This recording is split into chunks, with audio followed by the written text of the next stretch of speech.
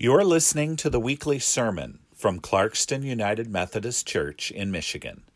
We are a church dedicated to connecting people to people and people to God. To learn more, visit us at clarkstonumc.org. Today's scripture comes from the Gospel of Mark, chapter 2, verses 1 through 5. When he returned to Capernaum after some days, it was reported that he was at home. So many gathered round that there was no longer room for them, not even in front of the door, and he was speaking the word to them. Then some people came, bringing to him a paralyzed man, carried by 4 of them. And when they could not bring him to Jesus because of the crowd, they removed the roof above him, and after having dug through it, they let down the mat on which the paralytic lay. When Jesus saw their faith, he said to the paralytic, "Child, your sins are forgiven." The word of God for the people of God.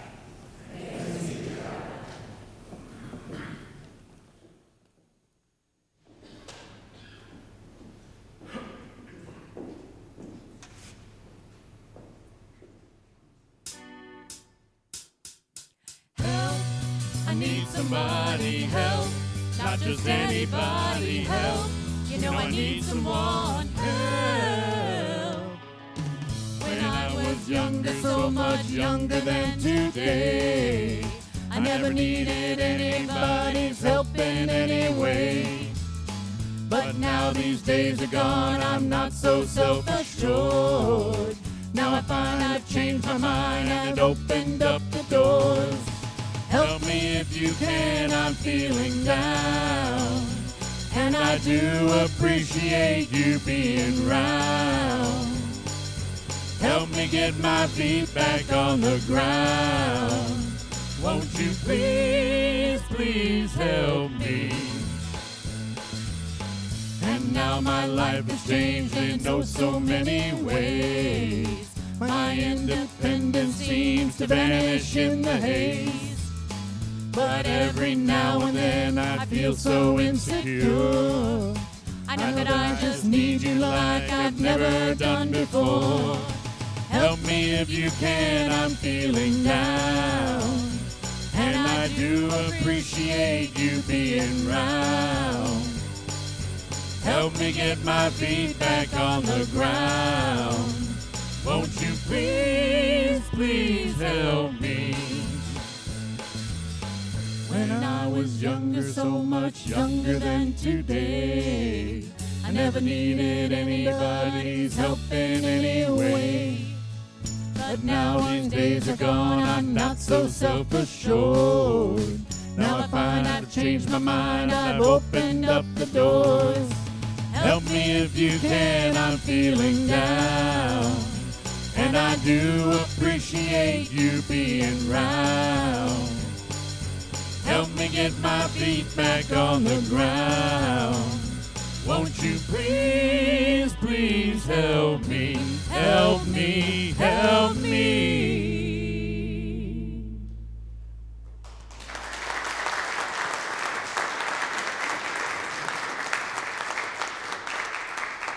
Let us pray. Good and gracious God, let the words of my mouth and the meditations of all of our hearts be acceptable in your sight, O God, our rock and our Redeemer. Amen. Well, at the point when the Beatles wrote the song Help, they were maturing as songwriters.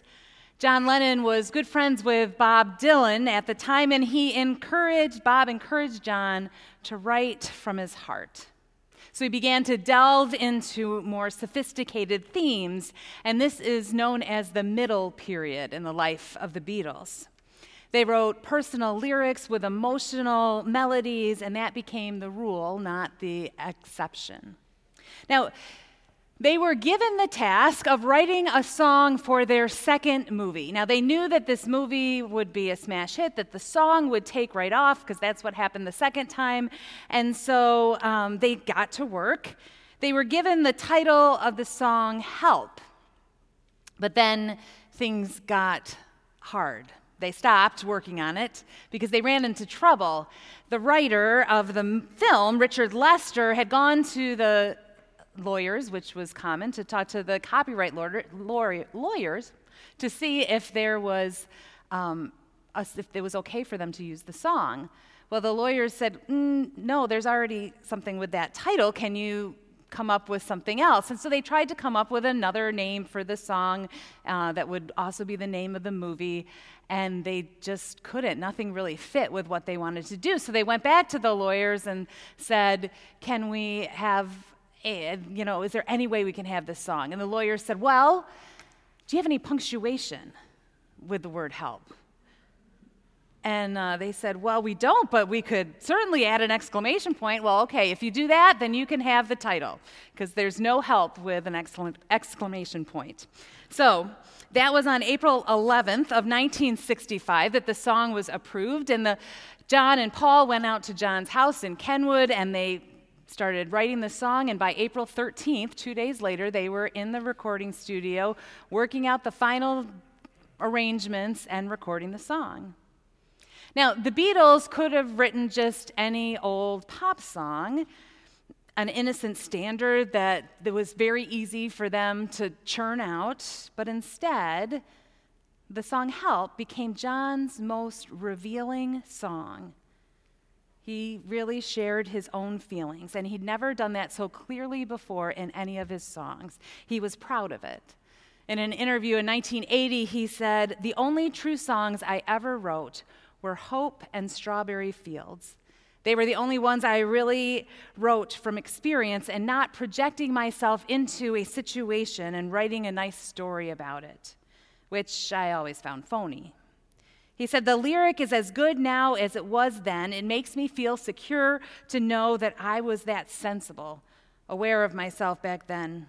I was losing myself, my old way of doing things, to the pop star created by the band."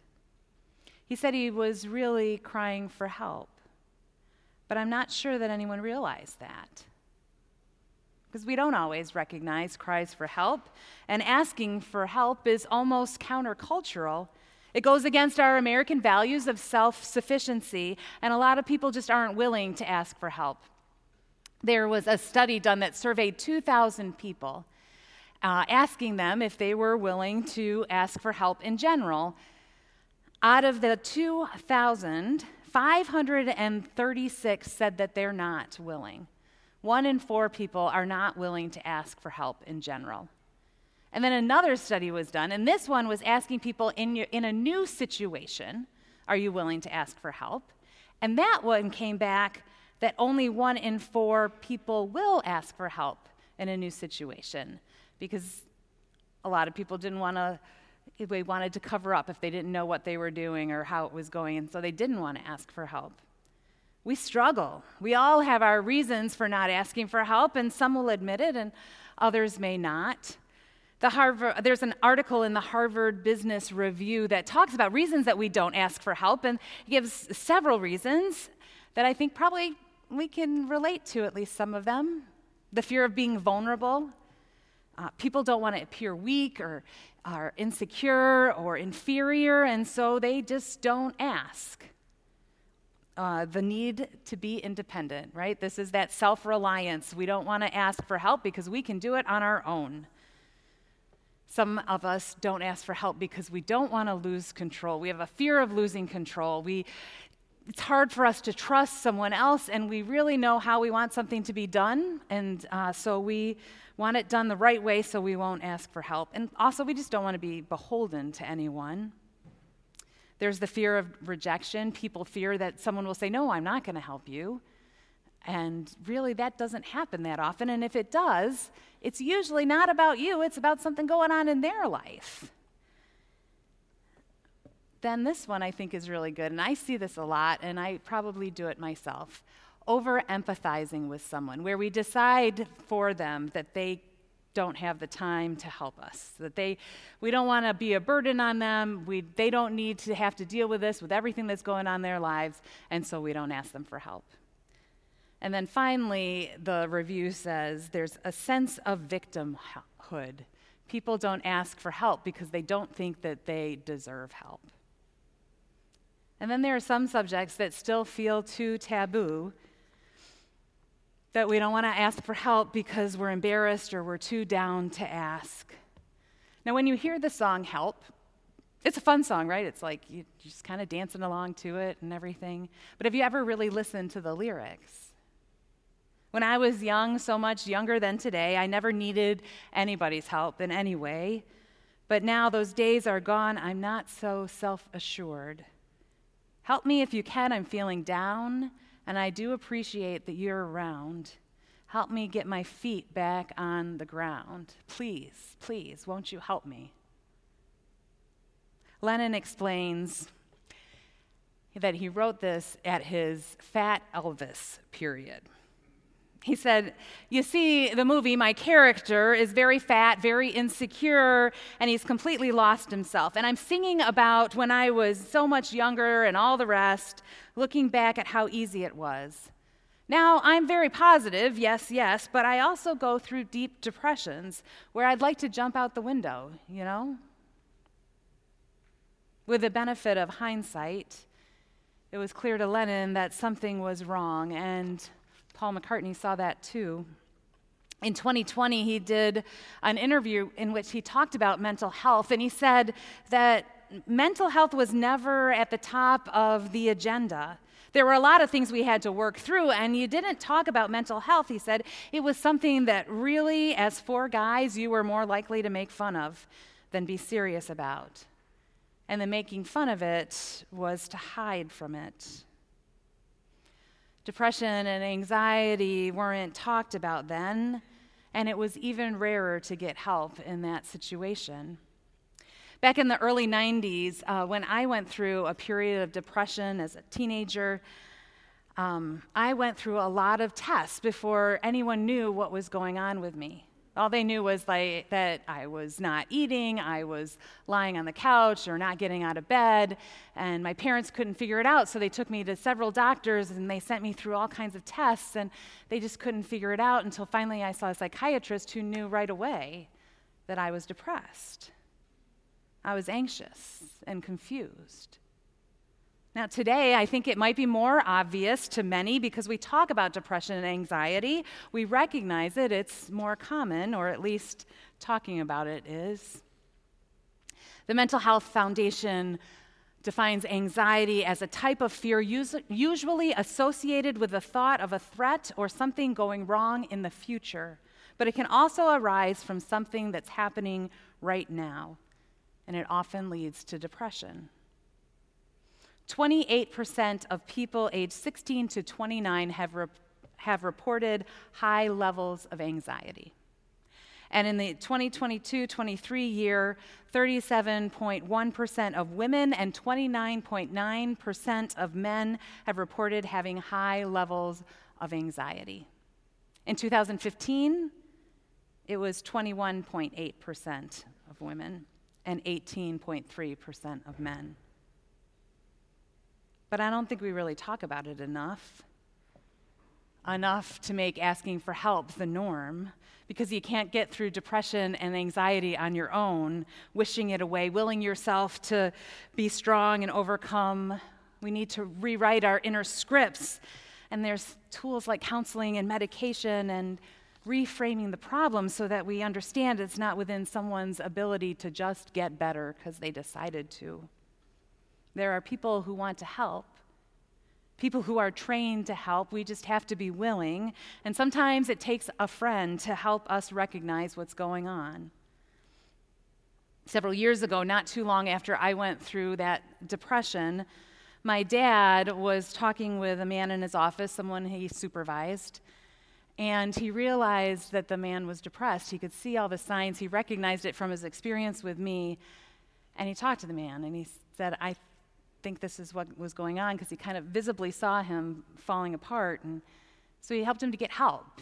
And a little while later, the man came back to work and was doing fine. If you don't know the signs for depression and anxiety, I really hope that you will Google it, because sometimes help comes from others, from those who can see it, those who can recognize it. So please, Simple Google will tell you what to do. One of my favorite gospel stories is the story of the paralytic man who has four friends who help him to see Jesus. Jesus is home, and he lives in a very, it's a very small house. It's actually probably not his house, one of his disciples' house. They're home, and that doesn't deter anybody. There's, no boundaries. Everybody comes in to see him. The house is totally full, totally packed of people, standing room only. And there's a paralytic man whose friends bring him on a stretcher to see Jesus. Now, they try to go, and of course, they can't get in there. There's no space, but they didn't give up. They didn't go home. They found another way. They went onto the roof. And Mark says that they dug through because the roof was likely made of mud and reeds. They lowered the man down to Jesus.